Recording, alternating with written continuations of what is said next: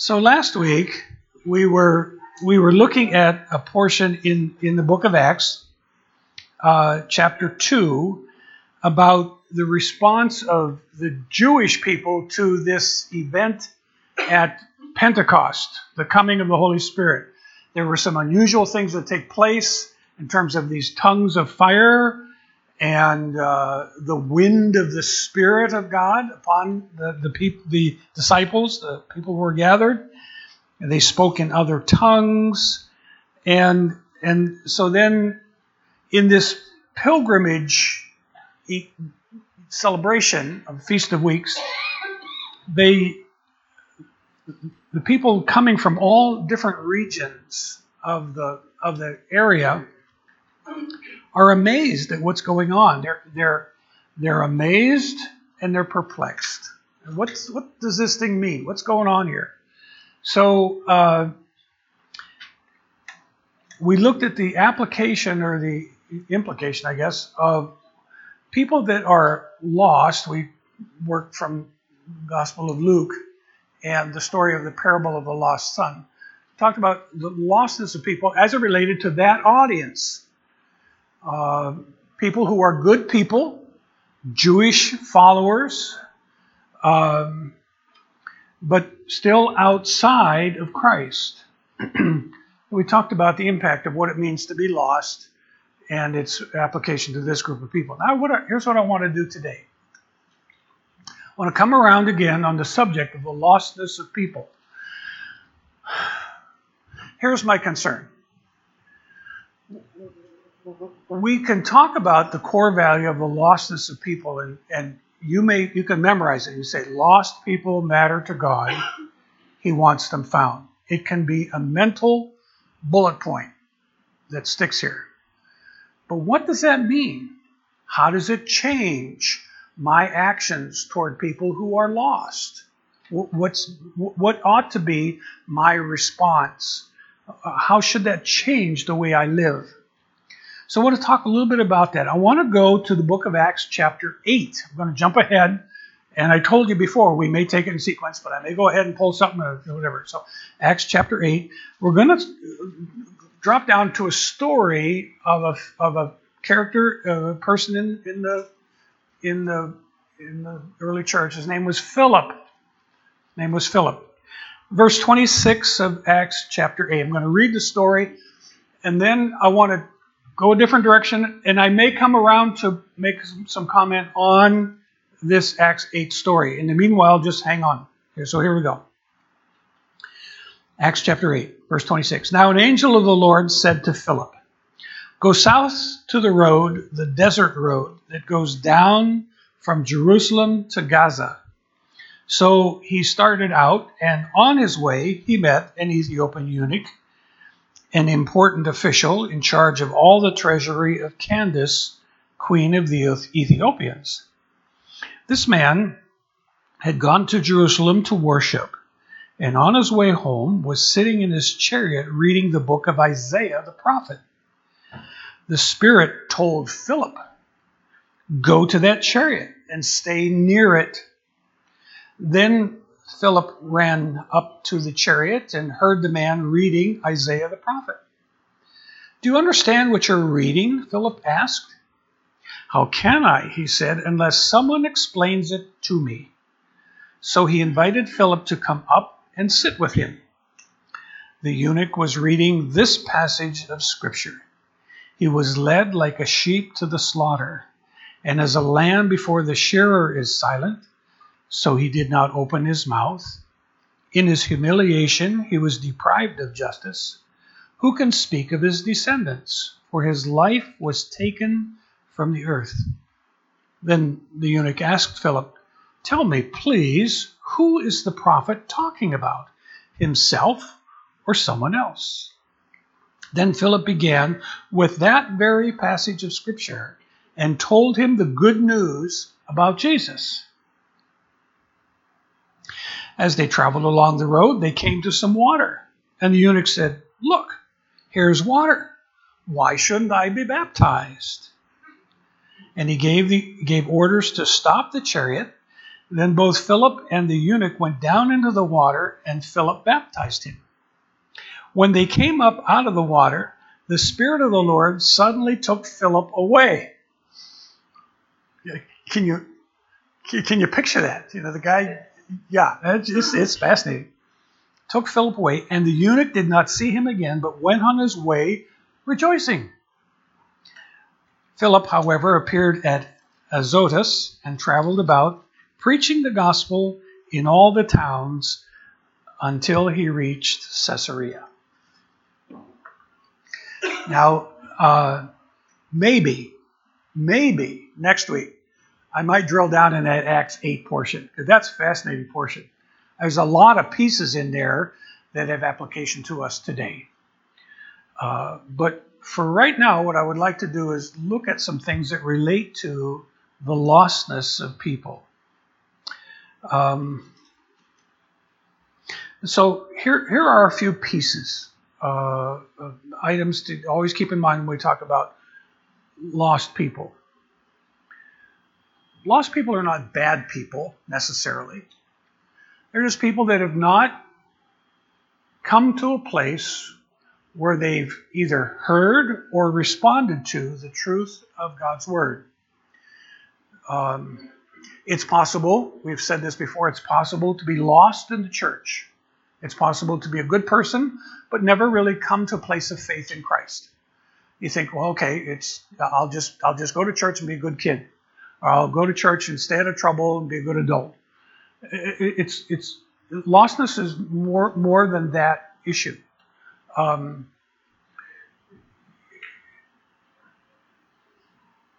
In the grand scheme of things, it is an eternal issue that if you do not address at some point in time along the journey, you will find yourself outside looking in, outside of Christ, separated from Him. You know, we can talk about what happens to people, good people who pass away, and maybe they've never made a commitment of their life to Christ. You can look at that from the Scripture, and it can talk about how God has given them opportunity to respond to truth. If they choose not to respond to truth, then that's on them. Our responsibility is to be available to God, to be part of the solution of bringing lost people into the foundness in Christ. It doesn't mean that you have to do it all. It doesn't mean that that's the preacher's job. It means that we're a part of a team that result in one person or another person being part of the process of bringing someone to Christ.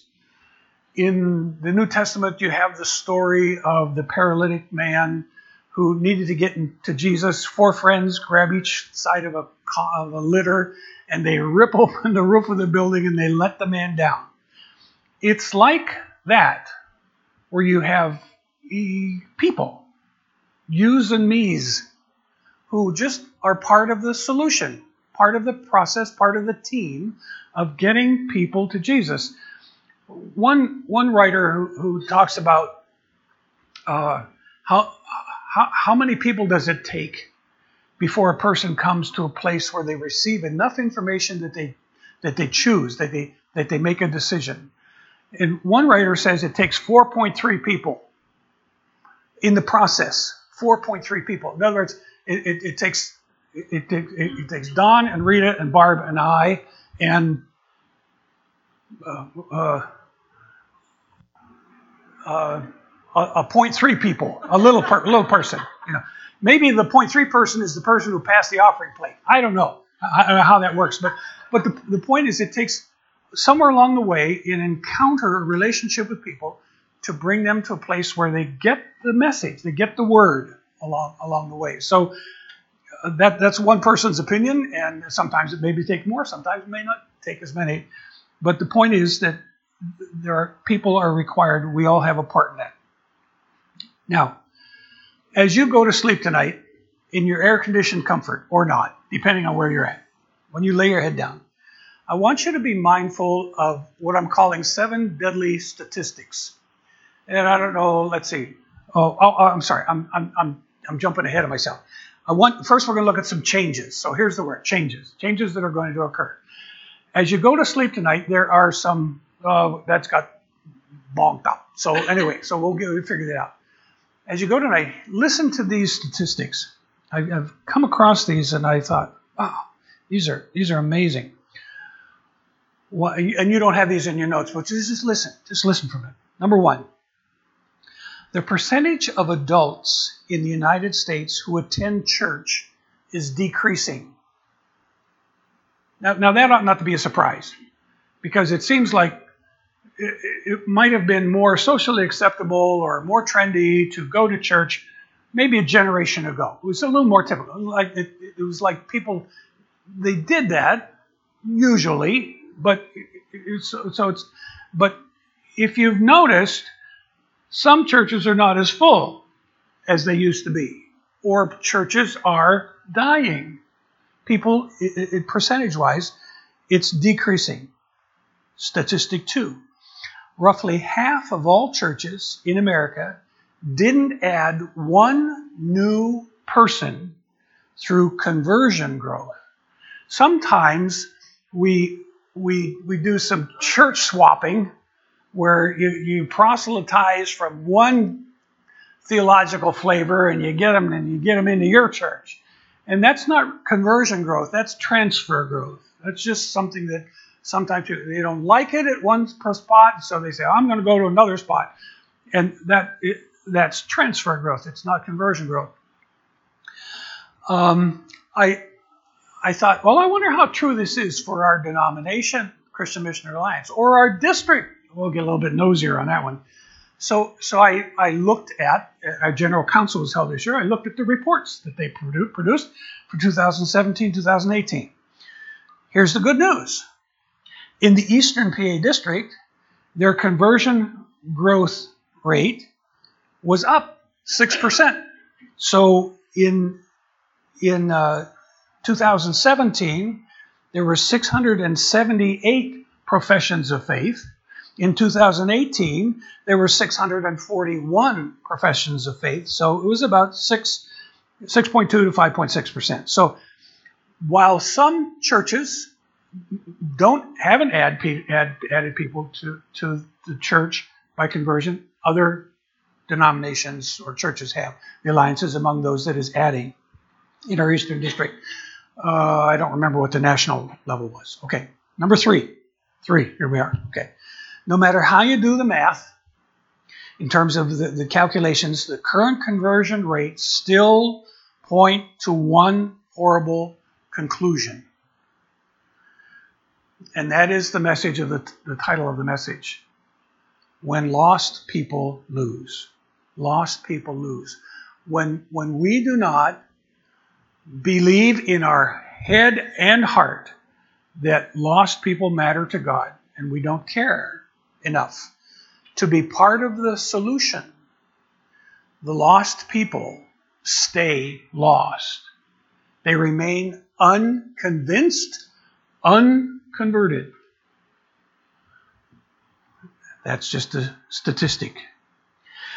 Number 4, some researchers claim that more churches are closing than are opening every year. So I thought, I wonder how the Alliance is doing. I wonder how the Eastern District is doing. So I nosed into those reports again. In the Eastern District, in 2017, they opened 3 churches, closed 0. Okay? In 2018, they opened 2 churches and closed 2 churches. So it's kind of like a wash there at that point. Denominationally, watch this.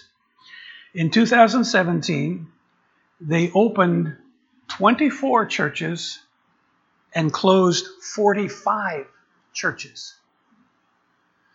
So you have that net loss. And then there's some other stuff in there about churches that chose to disaffiliate with the denomination or something, those kinds of things. Anyway, you have a net loss. 2018, they opened 40 churches and closed 41 churches.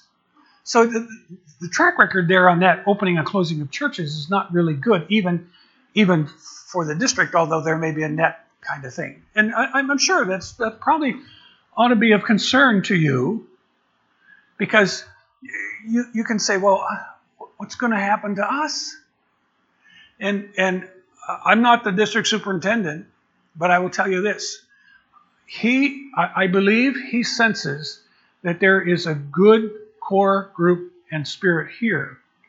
And I think he is going to do everything he can to keep from closing things, to create the preferred future that he believes exists for City Light Church. So that's just my read, and I'll let him speak to that issue when it's at an appropriate point in time. But I think they really long for that ministry presence of City Light here. That's number 4. Number 5, conversions to other religions and dropouts from Christianity are escalating.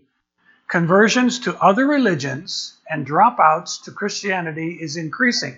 While church attendance is going down, it's other religions or these Christianity dropouts that seem to be increasing. Now, it may not be huge, but it's a shift. It's a movement that's going on. Number 6, the decline in Christianity has been going on for nearly 50 years. That's as long as we've been married. Yeah, okay. Don and Judy married too, but we've been married a year longer. So anyway, be that anyway, measuring sticks. But at any rate, when I was a young person in Erie, I began to attend an Alliance church. And even before then, I attended a small little Bible church. And people went to church. They went to church. That was the thing that they usually did. However, things started to shift. We became more prosperous. We began to have more free time, it seemed. And so the pursuit of a whole lot of other things and activities and stuff resulted in that shift that the church was okay, but I'm beginning to pursue some other things. And so now, in our day, we sometimes call it Christianity Light. Christianity Light. So that you can be a member of a church, but be there half of the 52 Sundays in a given year. And so there's this whole shift in terms of what it means to be a Christian and what that looks like. But that slide has been going on. Last week we talked about the slippery slope of sin for the church. There's a slide that's occurring. The last piece is this. Too many church people believe and behave identically to their unchurched counterparts. In other words, there isn't a lot of difference between you and the people on the outside of this wall of this room. When there ought to be a difference, but there really hasn't been. So when you study statistics on a variety of things, you start looking at the percentage of Christians who end up being divorced, you find that the rate is very similar to people who are non-Christian. And so in essence, it's almost saying, almost implying that Jesus really doesn't make a difference. He really doesn't make a difference. Now, I don't believe that. I believe that Jesus does make a difference. And he is the glue that keeps people together in process. One couple that have been married for a long time. I don't know if it was 50 years. I think maybe they were celebrating. And he was being interviewed. And he said, in that time, have you ever thought of divorce? Ask the wife. Have you ever thought of divorce? She said, no. Murder a few times, but not divorce. So I suppose it can always be there in terms of that prospect. But those are changes. We live in a world of permanent change. Things are always changing. You go into the grocery store and you go where they used to stock something or other that you used to buy, and you found they moved it. Oh, where's it? Oh, it's over in the gluten-free section. So you got shopping over in the gluten-free section, and you go there one day, and where'd they go? Well, they moved the cereal back with all the cereal. And it's just like, oh, keep your hair short, like Dad, so pull it out, So we live in a world of permanent change, and change is not always good, but it's always there. We've got to be very careful in terms of how we respond to that, particularly in light of this issue of the lostness of men. People have always been lost. They always have been needing to be found, but the issue is that something that I'm choosing to embrace and believe, and what difference does that practically make to how I live and what I do? We'll talk about some practical ways of how that works its way out. So if our world is in change, the question is now, how does our mindset needs to change? What are some things that have to happen?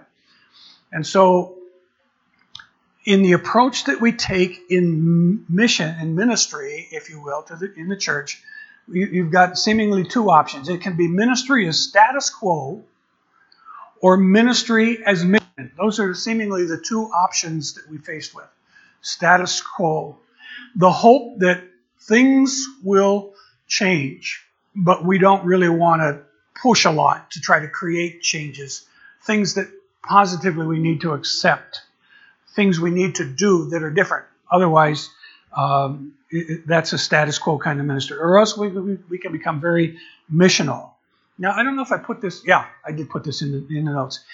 Look at that. The next line down says, any church that does not make the shift will die or become hopelessly irrelevant to the people the Bible calls it to love, serve, reach, and even die for. If we just kind of keep thinking that we'll just go to church, we'll keep showing up, and maybe things will be different. That's insanity. We've got to be able to find ways to create meaningful ministry, missional ministry to the needs of people. Not just the gang in this facility, but people outside. And how do we relate to them? I'll talk a little bit about that. And so you need to have a mission outpost view of the local church that will keep it from turning into a landmark instead of a lighthouse. People will come up and down Old River Road, and they'll notice, oh, there's that church on the corner. Become a landmark for them. Oh, yeah, it's across from the garage. It's down the road from the pharmacy. It's down the road from the school, and they're going to say, well, I can give you the geography, the longitude, latitude, but is it a lighthouse? That's a wonderful phrase. We've got city lighthouse, or is it a landmark? And it's the difference between ministry as status quo and ministry as mission. So an important piece from that side. Okay, change. We're faced with change all the time. Second piece here is we've got to acknowledge three fundamental needs. We all have them. You may not have come in and said in your head, here are the three needs that I have as I'm coming to worship today, but I guarantee you, they are part of your thought process, part of your being. The first one is this, transcendence. You say, well, transcendence, that's rather abstract. All I'm saying is this, that people need to have someone, something bigger than themselves. They look for someone or something bigger than themselves. God may disclose himself to them. One starry night where they sit and look at the stars and say, boy, there must be something behind this thing, this creation. I watched last night the review of the Apollo landing, which happened on our anniversary. It happened the first anniversary. It's a nice way for them to celebrate our anniversary when we were doing that. But so where I was thinking back, and I thought, well, my goodness, let's see. That was 1 year after. Barb was 5 months pregnant with our first child. And I thought, and I remembered watching some of that, but I don't remember all the details. So it was fascinating to just kind of see the timeline of how that all worked, all that information. But one of the things that was observed is that there was a lot of stuff that was going on for the first time in terms of, wow, this is quite a view from the moon, or this is a view as the Earth comes up. Instead of a moonrise, you had an Earthrise. it just comes into view. And just the fascinating pictures that they had and took. But I believe that one of our basic needs is a sense of transcendence, that there is a God who is out there, and we believe in something, but we need more information. That's the general revelation of God. The special revelation is in the disclosed truth of God's Word. But there's a sense of transcendence. A second need that you and I have is a sense of significance. Significance. In other words, it's simply saying, what matters? Who am I in this world? What is my purpose for being here?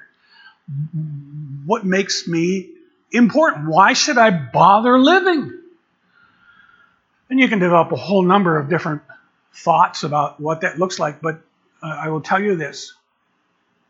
From a biblical perspective, you are important enough to God that He gave His only Son to sacrifice Himself for the sin of the world, and your sin included, down the tunnel of time.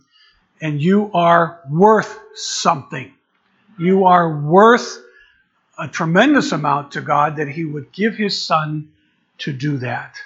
So never lose sight of the fact that this transcendent being, this God whom we worship, has in mind a plan and purpose for your life. You have significance to Him. You are worth it. So when young people despair and they think they're going to find their identity and tripping out over this, that, or the other, or taking the latest and greatest, you're worth much more than that. When older people think, oh, the quality of my life is really not good and I wish I could, remember that you are someone important to God, and He always has His purpose and plan for you. The third need that we have, and this one I think is really a key one, is community. We need each other. We need each other.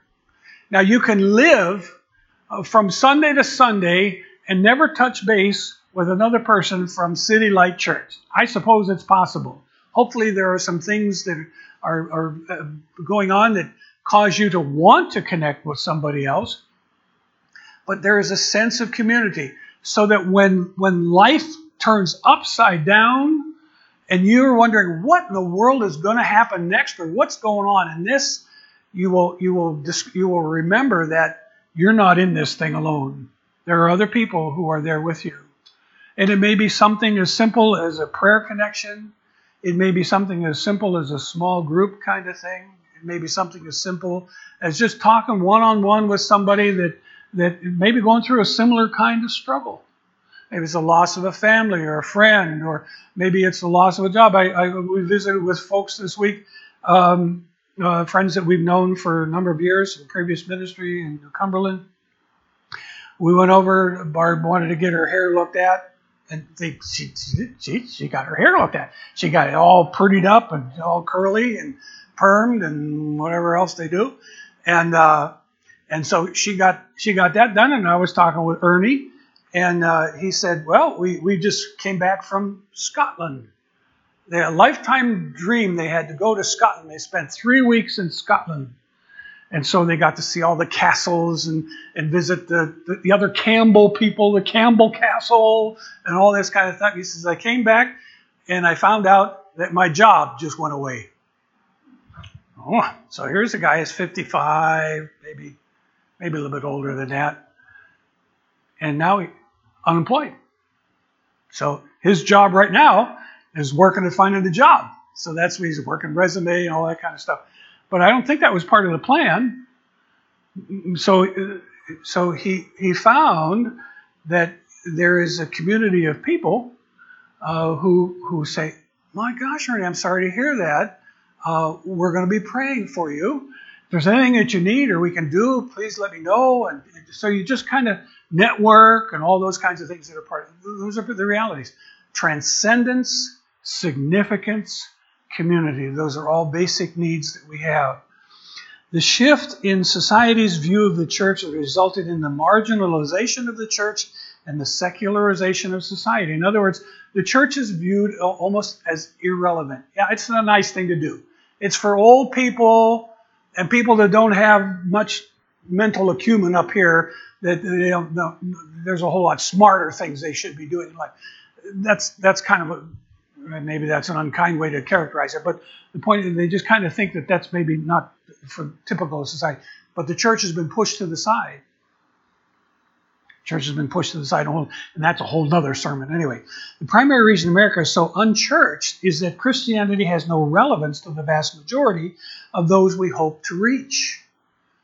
It doesn't seem to, there's no connect. They can't figure out, well, what's the value of doing this church thing or this Jesus road or whatever. They can't figure what the connection is. So here's two questions, and in the study, just as a food for thought kind of thing. So here's the questions. Why do you think most people do not look to the church for their life's orientation? And how could Christians make Christ's message as relevant as possible today? So dare you think with me out loud for a moment? Let's look at that first one. Why do you think most people do not look to the church for their life's orientation? In other words, their meaning, their significance, their purpose. Why don't they look to the church? What about all these empty seats? Why aren't people inquiring? What comes to your mind? Talk to me. This is interactive preaching, okay? So loud. Are you raising your hand? You're pointing. Oh, okay. Yeah, go. What's that? They look elsewhere for guidance. Okay. So it's no longer the church is filling the role of, when I run into this struggle or problem, well, maybe somebody at the church knows or something. They're finding answers in other spots. Why else do you think that most people don't look to the church for their life's orientation? Yeah, Mike? A lot of colleges are teaching that they're teaching science, not religion. Okay. Okay. And it's not just colleges, it's educational schools. It's education in general. Okay. Yeah, it's religion is another thing. It's something that doesn't. Yeah. Someone else? Dan? They're afraid that they're going to have to change the way they live. Wow. They're afraid they're going to have to change the way they live. Okay. They're in a mess where they're at, but they think they've got to change. And the truth is, maybe they do need to change. But maybe they don't like the changes that they think the church is saying needs to happen along the way. Yeah. Honey? You only want to call Honey today. We as Christians have not represented Christ well by saying it works. Okay. I have a testimony, not that it is Christ, but it actually works. Okay. Somehow we have failed to communicate that Christianity really does work. It really does result in life change. And so that issue we talked about before about that there's no difference between non-Christians and Christians, that's working against us, and it creates a problem. Jim? Afraid to be judged. Afraid to be judged? Yep. Okay, so they're thinking, it's just safer for them to explore other options rather than come to church and then somebody's going to look down their righteous nose at them. And, okay, all right, I understand that. And sometimes legalistically we can get our noses pretty long on some of this stuff. Rebecca? And going on that, but on a bigger scale, there have been some fairly large, well-publicized problems within different branches of the church. Yes. People say, well, they're just all hypocrites, liars, cheaters. Yes. Yeah, the scandals, the moral failures, all that kind of stuff. That fits right in there. The question is pointed towards unbelievers or believers? I'm thinking unbelievers more. Okay. Like I can tell you by personal experience, we never went to church before we were saved because we went home. Okay. Yeah. We didn't want to be hypocrites ourselves. Okay. There was no interest. Okay. No interest. So because it was irrelevant to you, really. Yeah, it had no connection. So our challenge is to be authentic, Spirit-led, Spirit-empowered followers of Christ who have experienced or are experiencing the transforming power of Christ in my life that changes me into the person that God longs for me to become. And that may look different than the guy who's out there on the street or gal who's out there on the street whose moral compass is all askew and are living for themselves rather than for some transcendent person being, God. And so you get into the landmines that exist when you live that life, a life of holiness before God. That issue was hammered really well at Life Investment Conference for 5,000 young people, that you live this life of holiness before God. It doesn't mean that you're better than somebody else. It means you're passionate for God and you're moving toward Him. So there are people who are on the outside looking in, and sometimes they're not even asking.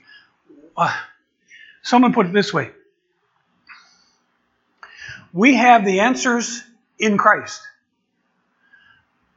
But the questions are not being asked. The answers we have aren't relating to the questions that are being asked. We need to help people find and come to a place of being able to better articulate what is the real question of life. What are the real questions of life? So then the next question there is, how could Christians make Christ's message as relevant as possible today? That's the ongoing challenge that every church has to face, or else it will move itself to obscurity or a landmark instead of a lighthouse. So we've got to be able to push a little bit further at that point. Now, there are some hard choices we're going to have to face. Let's just move to the next part a little bit, this third part. We have to make the hard choices. Hard choices. So here's a question. I don't know if I put it in there. Yeah, I did. I can't remember what I put on the slides. So anyway, the same as the outline. What do you think is the best way to approach lost people about the good news of God's love through Jesus? What's the best way? What are some ways that people with churches have done? Yes? By your life individually, as an example. Yes, by your life individually. It's one of these things where we say, how you're living speaks so loud, I'm not hearing what you're saying. Okay? That kind of deal. Okay. So what's the best way to approach lost people about the good news of God's love through Jesus? What's the best way? Yeah, Linda. Huh? Listen. Okay. Sometimes we're not very good listeners. We're probably thinking about what we need to say next while we're listening. And that's not really listening. Do you ever engage someone in conversation and you know they're looking right past you, glossy-eyed, whatever, and they're just looking to come up with some kind of comeback line or some kind of right answer that you're expecting ought to be there? Listening, that means we get fully engaged with people and get a read on what's going on in their world and in their heart. That's an art and a skill. It can be developed. It can be cultivated in terms of the art of listening, but that's a key piece. Very good, very good. What else? What else? Best way to approach lost people about the good news of God's love. Yeah, Sherry? What?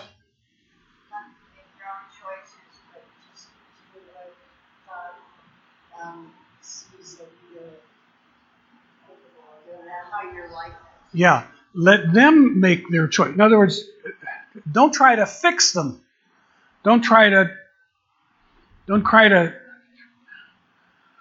change them. Let God do the changing. It's like the old line about evangelism. You do the catching, He'll do the cleaning. Let God work on them from that side in terms of how He will choose to And that involves time. That involves listening. That involves sometimes speaking words of truth, even though it may be uncomfortable, maybe. But if the scriptures say, you will know the truth, and the truth will make you free, then one of the tasks involved in terms of this whole business of reaching lost people with the good news is letting the good news speak for itself. Letting the good news, letting the Word of God speak truth to the soul of the person. And not trying to force change, but to just bring them to truth, because if the truth will set them free. There's a challenge. I'm not done with the interactive part. You know, this is the part I really like. I really live in this stuff. This gets my jets going in terms of the interaction of the truth. And I want to make sure we get more stuff here before we have to put a lid on it here for today. So here, let's see. Let me give you the 4 basic reasons why nearly 200 million people in North America will not be in church this weekend. That would be, there's a few empty seats here. Let me tell you why they're not here. First is they view the church as irrelevant. Tragic, but that's their perception. It's not, we have this little acronym, WIFFM. What's it, WIIFM? What's in it for me? And for many churches, for many people, they don't view that the church is going to benefit them. Maybe if it's a big church, prestigious churches, where they have lots of people and I'm in business and I'm looking to try to boost my networking, you know, maybe I'll go to that church, you know, because that's where the moneyed people go. That's where the power people go. That's where the affluent people go. And I want to hobnob with them. I'll get in the right circle. Maybe that might be a motivation. That's probably the lowest of motivations, but be that as it may, it might be something. But sometimes they view the church as irrelevant. Here's a second reason, and this is surprising, but it comes out of some statistics I was reading. Simply put, they've never been invited. They've never been invited. You know, how many people might come next Sunday if we took the time to be watching for God at work in the lives of people, and we got into relationship with people and were able to say, I'd like you to, would you be interested in coming to church with me next Sunday? We meet at 11 o'clock, and then we hang out for a while, and we provide coffee and donuts and munchies. And sometimes if you feed them, they will come. So, you know, that's low motivation, but it's probably true.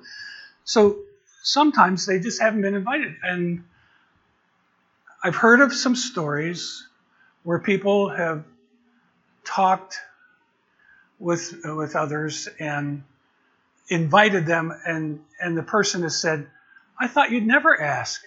I thought maybe this was a special club of people and you didn't want to have any other people come in. And you're kind of, well, no, but you're inviting them to come. Third reason, they have a mistaken notion that churches care more about their money than about them. We talked about that previously. And here's the last one, and this is so characteristic of our day, I believe. And that is, some people have said yes to Jesus, but no to the church. And they are what we sometimes refer to as church-damaged people. They are people that have been caught in the grind of the wheels of the machination of the church, where someone looked down their righteous nose at them and made them feel like they were not welcome, or they were unacceptable, or whatever. And that has caused them to be discouraged. And they say, if that's the way the churches, them Christian people are going to be, I want nothing to do with it. And they've just made that decision. And you know, it only takes one event for that to happen. So you've always got to be on the guard about how is it that we're relating to people. What is it? Are they more convinced about our love for them than how much we know?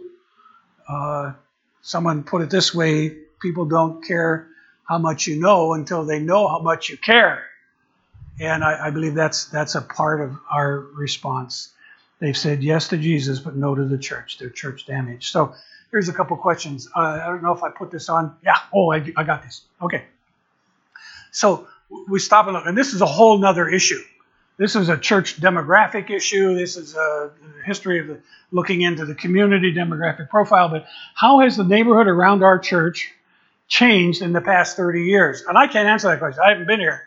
So I lean into guys like Don that have been in the community for a longer while. And what has changed? Are there more of this ethnic group than another ethnic group? Where's the economy of it been? All of those kinds of questions that relate to that. How much has it changed?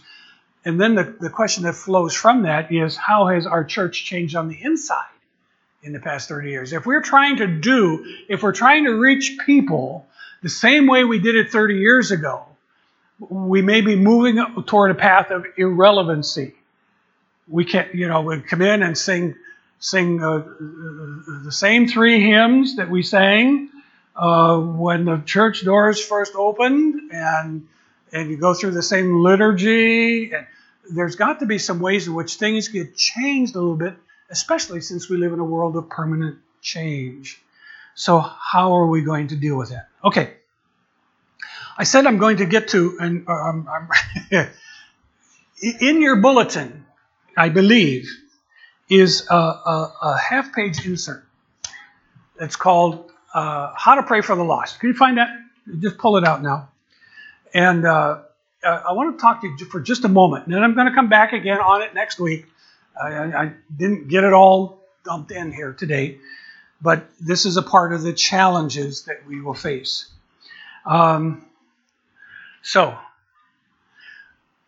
on one side, you have this information that says how to pray for the lost.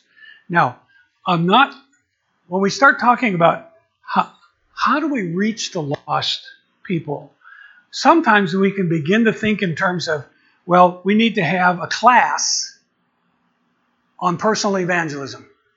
So we're going to hold an evangelism explosion seminar. We're going to teach Bill Fay's material on sharing Jesus without fear. That's another tool. We're going to look at Campus Crusades, 4 spiritual laws. I'll just go back and pull an old one out of the woodwork. And so you come up with methodologies. That's not where I'm starting. Where I'm starting right now is the piece I've been hammering on all along. And that is prayer. Because if we're not praying for people around us, where God has put you, if we're not praying for them, how can we ever expect the Spirit of God to draw them, to win them, to pull them in, when He uses a network of people to touch the lives of other people? So this guide piece on the front side talks about how to pray for the lost. And so you can pray for them, ask God, claim laborers, seek God, receive and praise, repent, receive. And they all become scriptural based, particular areas in which you can pray. The back page of that, turn it over, is blank. And it's blank because it's for you to focus in on who those lost people are. So here's what I want you to do. This is homework. And school's out. But here's the homework. I'd like you to sit down with a blank page. And I'd like you to begin to list the names of people, some of whom might be your neighbor, some of you might be work associates, some of you might be friends, a variety of settings. And begin to just list the names of people you feel prompted that you believe God would call you to pray for. It's not for the purpose of trying to, now, okay, I'm on my list, now I got to go get them. It's what you need to do is bring them before the Father until you experience a heart change where that's a passion for you. Because if your heart's not in it, they're not going to be interested. They're not going to be attracted to that. It's going to be something that God does in your heart.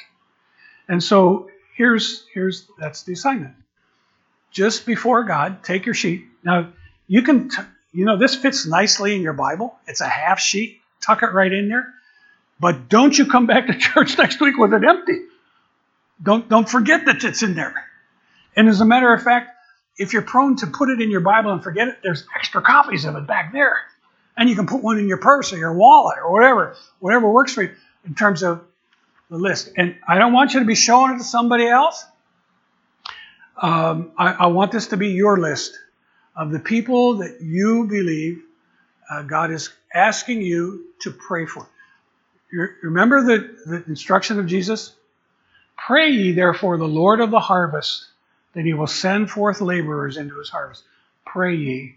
I realize that God is omniscient, God is omnipotent. He can do whatever he wants. He's all powerful. And I'm sure God can bring somebody through one of those doors. Because God is God and he can choose to do that.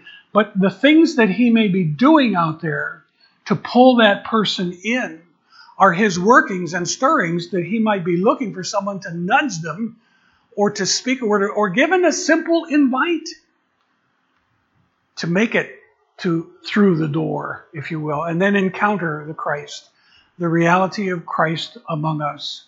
So that's and I know this is probably like a crime and punishment line when it says most wanted list. Is you don't go to the post office and look, who's been, who somebody's been looking for. This is your list. Who are the people that you believe God is prompting you to pray for, to cover over in prayer? So next week, I'm going to get into, I'll finish up the challenges. I'll get to that part of the message. But I'm going to turn to the life of Philip, which we haven't talked about at all. Just some of the practical things about what God was doing in there and how he was working in that whole process. So that's where we're going to go next week, Lord willing, and assuming the temperatures don't go up to 210 degrees, we'll be okay. Now here's what we're going to do. I want to just close in prayer, and I know I told Amber and Rebecca that so anyway.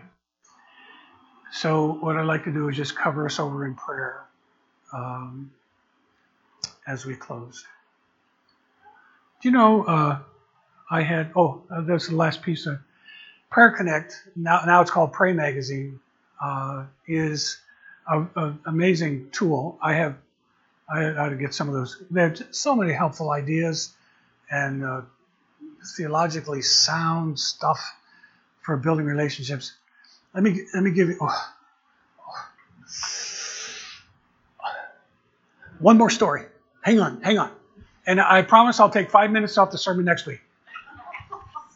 Well, I'll try to take 5 minutes off. I stopped in the district office and ran into Dwayne Stein. Dwayne is one on staff, and he works with, I think he's preached up here before. He came up one Sunday, I believe he said.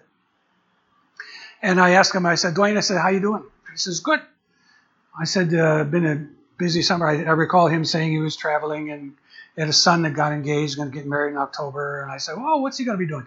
Well, he graduated from Toccoa Falls College, and he has his major was in something about sustainable management as business or something, whatever. And across culture and in multicultural, intercultural ministries. I said, oh, cool. I said, what's he going to be doing? He said he's raising his support with Envision right now and is going to set up a micro enterprise in Clarkston, Georgia, Atlanta area, suburb, where he will have a farming enterprise to raise camels and goats. I said, what? He said, yeah, camels and goats. I said, well, what's that about? He said, they found that, there are a variety of different ways. They found that Clarkston has like 400 and some different people groups. It's amazing. It's the most ethnically diverse community in the United States. But they have a particular interest in reaching Muslim folk who have a real love for camel's milk and goat's milk. And so they are trying to establish this micro-enterprise to teach people or train people or whatever to build these farms or whatever. He said he's got a lot of things in place for that and whatever. And I thought, wow, I can't envision milking a camel. I mean, I don't know how you do that. Probably goats is hard, but at any rate, it was that piece that was of interest. And I thought to myself, I can't envision City Lights setting up a micro-enterprise to raise camels and goats. But I think the question we need to ask is, what is it that God is asking us to do to touch the lives of people in our community? What is your milk and goat product? What is your camel and goat product? What is the thing that's going to build a bridge into your community? What will it be? And that's a whole nother issue in food for thought. Maybe we'll get around on that next week. Now, I told you 5 minutes ago I was going to pray, and now I'm going to do it. So let's pray. Now, Father, I'm the first to confess that sometimes I can approach this issue of the lostness of people as a theological truth rather than a heart passion. And I suspect that could be similar for some folk, if not all of us here. And so on this issue of the lostness of men and women and boys and girls, would you do a work within our hearts to help us see what it would be like to be lost apart from God? We're thankful that we come as a community of faith and we understand what it means to have been found in Christ, to be moved from darkness to light, kingdom of darkness to the kingdom of your dear Son. So, Father, even as we look at a blank page that talks about our most wanted list, would you begin to let some stirring occur in the depth of our heart that will give us a real passion for even naming names that we can begin to pray over before you. Without trying to change or convert or sell something, may we pray over those folks. Give us a passion to do that. I will thank you for what you'll do. And may this week be different for each one of us as we work on that task, and give us eyes to see a whitened harvest that needs laborers who are prayed and praying forth.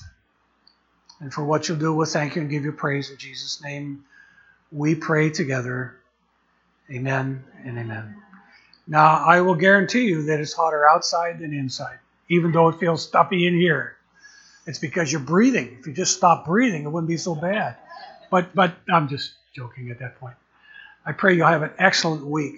God bless you, meet you at your point of need, and greet one another as you go. Be sure you get a bottle of water. There's about half a dozen left back there if you need one to go. To make sure you're hydrated well. Bless you real good.